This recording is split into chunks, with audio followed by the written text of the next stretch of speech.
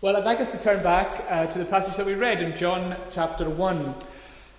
Today, of course, we think a lot about the birth of Jesus. At Christmas time, that's when large parts of the Christian church remember Jesus being born in Bethlehem. And the big word that theologians use to describe what happened is the word incarnation.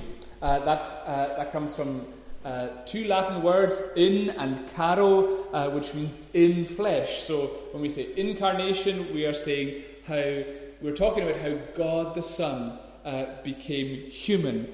Jesus is God incarnate, God in flesh. So incarnation is a big and an important theological word. But what I want us to do today is, rather than look at that big word that you'll find in lots of theology books, I want us to look at three little words that John gives us in the passage that we read. Three little words that describe to us what is involved in Jesus being born. And as we look at these three little words, I want to suggest that in these words, John is giving us what I think is quite possibly the best summary of what the coming of Jesus involved. These three words are very ordinary looking words. They're easily missed, and on their own they don't look particularly important. But what I want us to discover tonight is that they are three massive little words. So what words are they? It's the words was, with, and became. Was, with, became. And we'll see them as they're used by John in the passage that we read. These three words are crucial. They are teaching us some of the fundamental truths that lie at the heart of the gospel, and at the same time they're actually forcing us to think about some of the biggest questions of life. So I want us to go through them for a wee while together tonight. So we'll start with was. John's gospel opens with the words, in the beginning was. You can see that if you look at verse 1. And of course, when John says that, it's ringing bells in our minds because he's echoing the very first words of the Bible in Genesis 1, where it says, in the beginning God created the heavens and the earth. The difference with John is that he's not just going back to the beginning of the universe, he's actually going back even further to the ultimate reality from which everything else derives its existence. And that's part of what makes John's gospel so fascinating. You only have to read the first 4 words, and you are confronted with the biggest questions of life and truth and reality. And if you think about it, if you look at just the first 4 words, don't look any further past the first 4 words. If you look at those first 4 words, they're crucial for every single one of us because that phrase, in the beginning was, is a sentence that we've all got to be able to finish. The universe has got to have an origin. Our existence has got to have an explanation. We've all got to be able to finish that sentence that starts, in the beginning was. So how would you finish that sentence? What would you say? What would the people that you work with say? What would the person on the street in Scotland in 2022 say? In the beginning was what? In the beginning was nothing? In the beginning was a kind of blob of something potential? In the beginning was a higher power of some sort? In the beginning was a pantheon of gods, like in Greek mythology? In the beginning was, I don't know. How would you finish that sentence? And this is so important for every single one of us because to start with, however we end that sentence has got to make sense. Surely it has to make sense of life and truth and reality. And even more importantly, the way you finish that sentence is going to determine how you understand the world. So, in the beginning was, whatever your answer to that question is is your explanation for all that exists. So it becomes an incredibly important thing for us to think about. Your ending to that sentence will tell you what you believe ultimate reality to be. And that means that your ending to that sentence is either going to be inspiring, if that ultimate reality is something worth building your life on, or your ending to that sentence is going to be depressing, if it's something so benign that it actually undermines the value of everything that you care about. Or, worst of all, your ending to that sentence is going to be scary if it's either something that's unknowable, or even worse, if your ending to that sentence is wrong. That tiny word "was" on the first line of John's Gospel is forcing us to think about the massive questions of life. It's forcing us tonight to think about the eternal constant that's always been there, to think about the foundation and explanation for everything else that exists. It's making us think about whatever it was that was long before we ever were. Now, that probably sounds very heavy for a Sunday evening after a big Christmas dinner lunch, but you look brave enough. I think we'll just go for it all the same, because we do need to think about this, because most people don't want to think about this. When we're confronted with these kind of questions, people tend to respond with, well, I don't want to think about that. And that's partly because in 2022, in Scotland and in the Western world, the number one antidote to anything that's slightly difficult or complicated is distraction. Just don't think about it. But that's never the answer. And so some people over the years have thought about this. They've wondered about, where does the universe come from? And what we tend to see today is that people come to one of the following conclusions. People will say, well, in the beginning was something impersonal. There was something, a thing of some sort. Can't really explain what it was, but some kind of impersonal thing. Or it's something meaningless. Ultimate reality is ultimately meaningless, according to many of the world views today. Or for some people, they might just be like, well, we just don't know and we can't be sure. And maybe that's how you think, or maybe that's how people in your family think, or maybe that's how your colleagues think. When you ask the question about what was in the beginning, you just tend to shrug your shoulders. And you think, does that really satisfy you? How does John finish this sentence? Well, if you look at verse 1, you'll see that he says, in the beginning was the Word. Now, that's one of the most famous statements in the Bible. And when we hear it, if you're anything like me, two things will probably happen in your mind. In the beginning was the Word. Part of us thinks, wow, that is so profound. But at the same time, another part of us thinks, I actually don't know what that means. And I think that's how a lot of us can find this verse. It's certainly how I've often found this verse over the years. You think, wow, I know that that's saying something incredible, but I don't really understand it. So what is John saying? What does he mean when he says, in the beginning was the Word? As you may know, the word that's translated "word" on on verse 1 of John's Gospel is the Greek word logos, which means word, so it's a very accurate translation.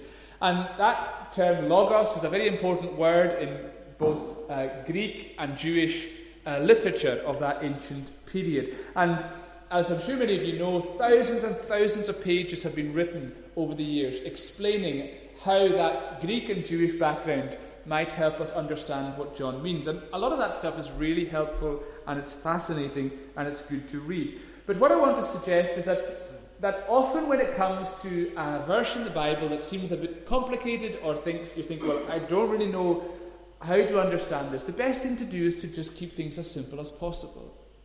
And I think it's a helpful thing for us to do just now, to just try and think of this as simply as we possibly can. So, when you think about the word "word," what do you think of? What comes to your mind? Well, I think two things tend to come to our minds. One is in terms of individual words. So that's either spoken words or written words that convey information. Dog or cat, sheep, house, whatever. Just individual words like that. The other way that we think of it, though, is in terms of collected words that form a phrase together, or that form a body of information together. So when I say the word on the street is, you don't immediately think about the word dog being written on the pavement. What you think about is the news. You think about what's being shared in the community. So the word on the street is that the dog has gone missing, or whatever it might be. And so you can have individual words, but we also think of, when we think of word, we think about a collective body of information. We do that all the time. The Bible does it all the time as well. The Bible is full of important individual words. It's also full of the collective word of the Lord. And in many ways, that's where the emphasis will lie. God's word conveying information. And so that's a good basic starting point for us when we see that word. But I think we can unpack it a wee bit more, and I want us just to spend a few minutes doing that because, I hope it'll be helpful. Now, I'll just warn you that it's like a wee bit complicated, but you all look quite fresh, so I'm sure you'll manage it if you just roll up your sleeves of your mind, and we'll try and work through this together. Please just stick with me because I hope it will be worth it. When you encounter a word, whether that's an individual word or a collective word in a phrase, several things are happening. First of all, there's a disclosure of content. A disclosure of content. So, dog, cat, red, blue, all these individual words are disclosing content to you. A word conveys something. Or we might even say a word reveals something. So when I say the word dog, you don't think of the letters D-O-G in a line that forms the sound dog. You think of an animal that's wagging its tail and that wants you to rub its tummy. And so when you encounter a word, some content is being disclosed to you. So that's one of the first things that happens. At the same time, there's also an interaction. So whenever you encounter a word, there's an interaction.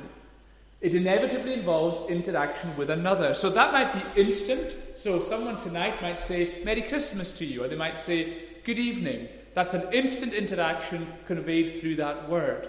But it might not be instant. You might send someone a text message. They might not reply till tomorrow. Or you might go into a dusty shelf in your house and take a book down that was written 300 years ago. Or you might read John's Gospel, which was written 2,000 years ago. There's still an interaction between the person who transmitted the word and the person who receives it. And then the result of that is action. Something happens. At the very least, there's communication. Information gets shared from one to another. That's true of a simple word like hello, which conveys a greeting. It's also true of much more complicated words. I don't know if any of you got a complicated Christmas present that requires you to read the instructions. If it did, and you're reading the instructions tonight or tomorrow, somebody wrote them, you're now reading them, they're communicating with you through that word. There's communication between the person who transmits, the person who receives. And if that communication is effective, further actions will result. Stuff will actually happen. So to use an example from Christmas dinner, which I enjoyed a few hours ago, if I say pass the pigs and blankets to somebody sitting on the other side of the table, what's happening? Well, I'm disclosing information. I'm disclosing the fact that I identify sausages and bacon as pigs and blankets, and I'm disclosing the fact that I want them. So I'm disclosing content to the person that I'm talking to. That establishes an interaction because they listen to me, and there's an onus then on them to respond. And the result is that I've communicated with them my urgent need for more sausages and bacon. And if my communication is effective, then the pigs and blankets are going to come my way. Now, all of that sounds straightforward enough, and I hope it all makes sense. What I want us to see is that something as kind of normal sounding as that is actually an outworking of some of the fundamental aspects of our existence as humans. This is making us think about a lot more than just sausages and bacon. It's making us think about some of the key things that lie at the heart of being human. Because when a word is encountered, fundamental elements of human experience all take place. And I want to give you 3. First of all, a word has got to be personal. Now, what I mean by that is that it has to originate with a person. I don't mean that it has to be personal in the sense that it's talking to you in a way that knows you. I mean it originates with a person. It has to be personal. And that makes sense because impersonal realities cannot create words. They might inspire words, but they cannot create them. So a beautiful flower might inspire 1,000 poems. It will never write one. And so it has to be a person that the word originates with. Secondly, the word has to have meaning. So it has to be meaningful. It has to make sense. When I say to somebody at the Christmas dinner table, pass the pigs and blankets, they need to know what pass means. And they also need to know that at the dinner table, pass means a different thing to what it means on a rugby match. And when I say pigs and blankets, they need to know that at the table, pigs and blankets doesn't mean actual pigs and actual blankets, because that would definitely ruin Christmas dinner. There has to be meaning, accurate meaning. And so you've got words originating with a person. There has to be meaning there. And thirdly, encountering a word must involve a relationship. If you give a word, if you receive a word, it connects 2 personal communicators in a relationship. It might be the briefest of relationships when you just say hello to somebody when you're out walking the dog later on. But it's still a relationship because 2 personal beings have communicated in a way that has meaning. And this is where we start to see, but I hope we're starting to see that this concept of word is absolutely crucial to who we are. And this is why I definitely want you to stay with me if you can as we try to go through this. This idea of word is crucial to who we are. The relationships established by personal, meaningful communication is at the heart of what's involved in being a human. In fact, we can even say that your word is more fundamental to who you are than your physical body is. Your word is more fundamental to who you are than your physical body is. You might say, I don't think I agree with that, because surely there's not much more fundamental to who we are than our physical bodies. Well, I think I can prove it to you. I can prove it to you if you think about somebody you love who has passed away. I want you to imagine that the person that you love who's passed away, that their body was embalmed and preserved, and it had been displayed somewhere. And so imagine that you went and looked at that body. Would you feel as though you had been with the person? I doubt it very, very much. Because, as I'm sure many of you will know, when you see a body, it's just a shell. And you come away thinking, it's not them anymore. But then imagine that you went home, you opened the drawer of your desk, you took out a letter that person wrote to you. What have you got in your hand? You have a word. And as you read that word, what do you find yourself saying? You say, it's them. You can hear their voice. You're close to them. again. The Word, your Word, captures and preserves a person in a way that a body or a corpse never ever could. And I hope that makes sense. I really hope that makes sense. I hope that it helps you to see that this concept of word is actually crucial to who we are. So when you hear the word, it's pointing to all of that kind of thing. And when we realize that, we think, hang on, this is actually something really important. This is actually fundamental to human experience and existence. This idea of word, it's actually really, really important. And then we turn back to John 1:1. And he is telling us that it's not just important, it's ultimate reality. The ultimate was of reality is a word. It's the Word. That means that ultimate reality is personal. Ultimate reality is one in whom there lies ultimate meaning. Ultimate reality is one who is relational.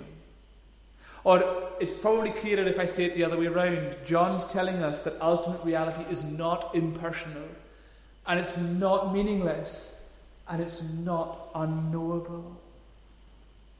And the moment we see that, we discover that John is giving us the explanation for reality that we desperately crave. Do you want ultimate reality to be impersonal, where everything's just ultimately forces and mechanisms? Do you want ultimate reality to be meaningless, where everything's purposeless, chaotic, and worthless? Do you want ultimate reality to be unknowable, where unbreakable relationships are impossible? John is saying you don't need to have such a rubbish worldview. You can have the worldview that says, in the beginning was the Word. The ultimate was of reality, the constant of eternity, the absolute of existence, the was that precedes every other will be, is the Word. The personal, meaningful, relational Word. He is the ultimate was. Nothing came before him. There was never, ever a moment when this wasn't.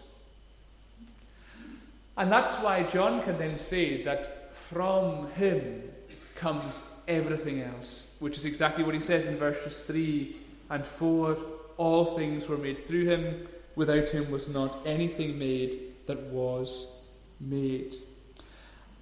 And so John's saying in the beginning was the Word. Everything was made through him. And then you go back to Genesis chapter 1 and you ask yourself, how did he do it? How did he create the universe? Well, Genesis 1, 2 and 3 says the earth was without form and void, and darkness was over the face of the deep. The Spirit of God was hovering over the face of the waters, and God said, let there be light. In other words, he created with a word. He created by speaking. That means that in the Gospel's explanation of reality, the personal comes before the material. Meaning comes before mechanics. And relationships matter more than anything else. And that's confirmed by the second massive little word that John uses. The word with. John's getting us to think about ultimate reality. And at the heart of that, at the heart of his explanation of ultimate reality is the Word. But he also tells us that the Word is not the entirety of ultimate reality. In other words, in the beginning was the Word, but the Word isn't all that was there. The Word isn't all that was. And that's because the Word was with another. You see that in verse 1, in the beginning was the Word, and the Word was with God, and the Word was God. He was in the beginning with God. From all eternity, the Word was, and the Word was with. In other words, ultimate reality, according to John, is not just a was. Ultimate reality is also a with. Who was the Word with? John tells us he was with God. Again, this can very easily get very confusing, and I feel a bit bad because this is a lot to think about on a Sunday night after a big meal. But just stick with me because I hope it's worth it. What's John saying? He's saying that the ultimate was of eternity consists of a withness. The was with. And that withness is between what John calls the Word and what he calls God. So that means that the eternal was not solitary and singular and isolated. There's a not aloneness about this was. The was with. But there's even more, because at the same time, there's a not aloneness about this was, but there's also a not separate fromness about this with, because the Word is both distinct from God and yet is also identified as God. You see that if you look at the passage, it says the Word was with God and the Word was God. So there's a not aloneness, the Word was with God. There's a not separate fromness, the Word was God. What is that describing? What is John saying? He is describing a perfect, harmonious, united relationship. The with that exists between the Word and God is so close, so harmonious, so intimate that they are actually one. And if you're reading these words for the first time, or if you're reading from them for the first time in a long time tonight, you would be forgiven for thinking, I don't know if I can get my head around this. This is complicated. It is complicated by the time you reach the end of verse 1. But if you read a few verses on, John helps us to understand. Because in verse 1 he talks about the Word who was God and the Word who was with God. And you think, well, you've got this withness and you've got this distinction between them, and yet there's this unity between them. Was God, was with God. What's going on here? Well, a few verses on, he tells us exactly what this involves. He tells us down in verse 18 that really what's going on here is that it's a son at his Father's side. The only God who is at the Father's side. Literally, it says the only God who is in the bosom of his Father. And this, of course, is pointing us to the Bible's magnificent revelation about the nature of God. The great truth that Scripture reveals is that God is neither a cold, isolated singularity, nor a multitude of deities. Instead, what the Bible reveals is that God is both one and more than one. He is Father, Son, and Holy Spirit. What's that telling you? It's telling you that according to the Bible, ultimate reality is relational. One God, Father, Son, and Spirit in a perfect, eternal relationship. In other words, the was of all eternity consists of a beautiful withness. Now you might be thinking, what difference does this make? Well, it makes all the difference in the world. Because it means that at the heart of ultimate reality, you will find the one thing that you know is more important than anything else. You will find love. This is why the Bible can say that God is love. That's not just some kind of vague, nicey-nicey thing to say. It's actually what God is.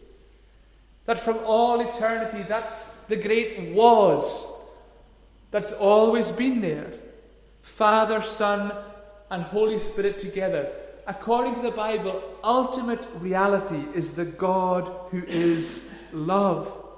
And that means that as we share our lives together, as we share Christmas together with people that we love, or as we struggle through Christmas because we desperately miss people that we love, all of that makes sense. Your love for people is not some accident of chance mechanisms. It's not a charade or an illusion in an otherwise meaningless world. Your love for people and their love for you is a reflection of God. It's a reflection of the ultimate reality that explains everything else. A reflection of the one who in the beginning was and who in the beginning was with. And this is where we make sense of life. This is why the Bible and the gospel is the only place that will make sense of life. And I saw this captured brilliantly in a program that I watched the other night. It's the week up to Christmas, so it's the time to watch DVDs. And the other night I watched what is now one of my new favourite programs, the Runrig documentary.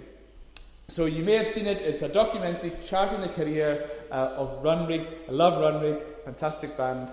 And the documentary is amazing, following their life story and seeing how everything happened for them as a band. Near the end of the documentary, Rory MacDonald, who is one of the main singers, and along with his brother Callum, is the main songwriter for Runrig. He said this. He said, "I think most of our songs are about the spiritual quest. I can't believe that we go through our lives and all the wonderful experiences we have and all the love that we share in this life is all for nothing." He says he can't believe that. And he is absolutely right. And this is why the songwriter will always beat the scientist when it comes to connecting with people.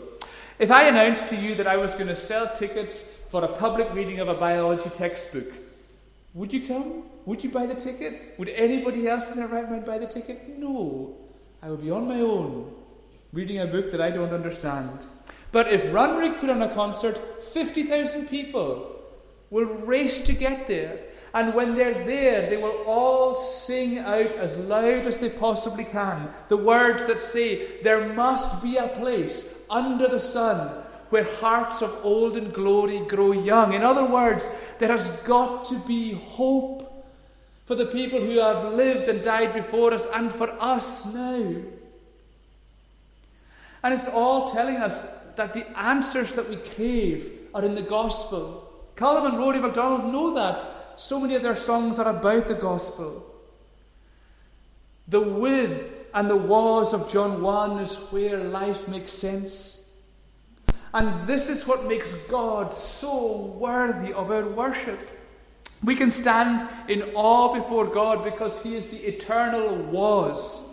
He alone is infinite, eternal, and unchangeable. And we can gaze in wonder at God because He is the everlasting with. As you go deeper and deeper and deeper in your understanding of who God is, you will discover more and more and more of a Father and a Son and a Holy Spirit who love each other in such a beautiful relationship. We stand in awe before the eternal was, before the everlasting with. But there's actually even more. The most amazing word of all is the third one. The word became. John is telling us that the ultimate was of reality is the Word. The Word is the Son who forever has been with the Father. But the most amazing thing of all is that He became something He wasn't. He became one of us. That's what verse 14 says. The Word became flesh and dwelt among us. And we have seen His glory, glory as of the only Son from the Father, full of grace and truth. This is the great act of the Word. Remember we said a word involves a disclosure, a revealing, an interaction. It accomplishes contact and communication. When the Word became one of us, through the birth of Jesus Christ. It is the ultimate self-disclosure of God. God is interacting with us. He's revealing himself to us. He's communicating with us so that we can know him. That's why John can say in verse 18, no one has ever seen God, the only God who's at the Father's side. In other words, the Word, he has made him known. Jesus has come as the great disclosure of God, the great revealer of God. In other words, when we encounter Jesus, we are seeing what God is really like. And what is God really like? Verse 14 tells you. He's full of grace and truth. And isn't that exactly what we see in Jesus? We see truth. Jesus gives us the truth that we crave. He gives us an explanation for reality that makes sense. He gives us answers in a world that's so confusing. He gives us promises that he's never ever going to break. In him we see truth, and in him we see grace. Jesus pours out the love of God towards people who don't deserve it, towards people who carry the guilt and shame of the stupid mistakes they've made in their lives, people who've suffered because of all the brokenness in the world, people who are scared, people who are weak, people who have doubts and questions. The word that Jesus speaks to you is a word of absolute truth, and it's a word of amazing grace. So, bringing it all together, Jesus always was. He's the eternal God. Jesus was always with. He's the eternal Son of the Father. But a moment came when Jesus became. He became one of us. He didn't cease to be everything that he was before, but he became something that he'd never been. And that's the astounding reality of the incarnation. The eternal was, who was forever with his Father, he left it all behind to become like you. He became a baby, a child, a teenager, an adult. He became one of us. He did it as the ultimate disclosure of God, but he didn't just do it to show you something. He did it to make you something. He became one of us so that you can become a child of God as well. That's what verse 12 tells us. To those who did receive him, who believed in his name, he gave the right to become children of God, because that is what God wants. Do you know what that means? It means that as we stand in awe of the God who is the ultimate reality, the God who is the eternal was, the God who is the everlasting with, as we stand in awe before him and gaze at that indescribable love and glory and majesty of the triune God, as we stand before him, God doesn't say, I want you to admire this love forever. He says, I want you to receive this love forever.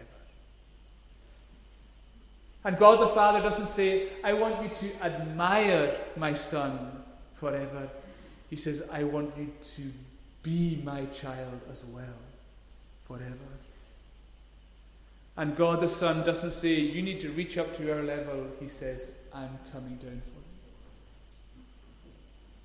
I'll come for you. I'll become what I never was before, so that you can know my Father's love as well. Jesus became flesh. He became one of us, and he did it so that he could save you.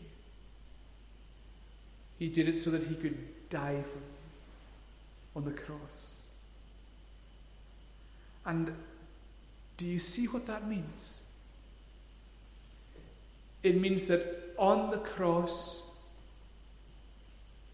the eternal Word was silenced for you. The eternal Son was cut off for you. The eternal was became crushable for you. The everlasting with was forsaken for you. And it's all because of what he became. He became one of us so that you can become his forever. Was and with tell you that forever God is love. Became tells you how much he loves you as well. So these are three massive little words, and you've done incredibly well to stick with me through it all, and I'm so grateful for your patience. I hope that you can see that these three little words are giving us everything that we need. Everything. Was gives you an explanation of reality that will satisfy you intellectually. You go and find a better was than the was that John gives you, you're not going to. That's one of the amazing things about the gospel. It gives you an explanation for ultimate reality that is intellectually satisfying. The word was gives you that. With gives you an absolute that your heart can delight in. We see God who is love, Father, Son, and Holy Spirit with each other forever. We can marvel at that. Was gives you an explanation for reality that will satisfy you intellectually. With gives you an absolute that your heart can delight in. But became, that tells you how much you mean to it. Was, with, became. When you think of Jesus' birth, I want you to think of those three words. They're three massive little words from our amazing God. Amen. Let's pray.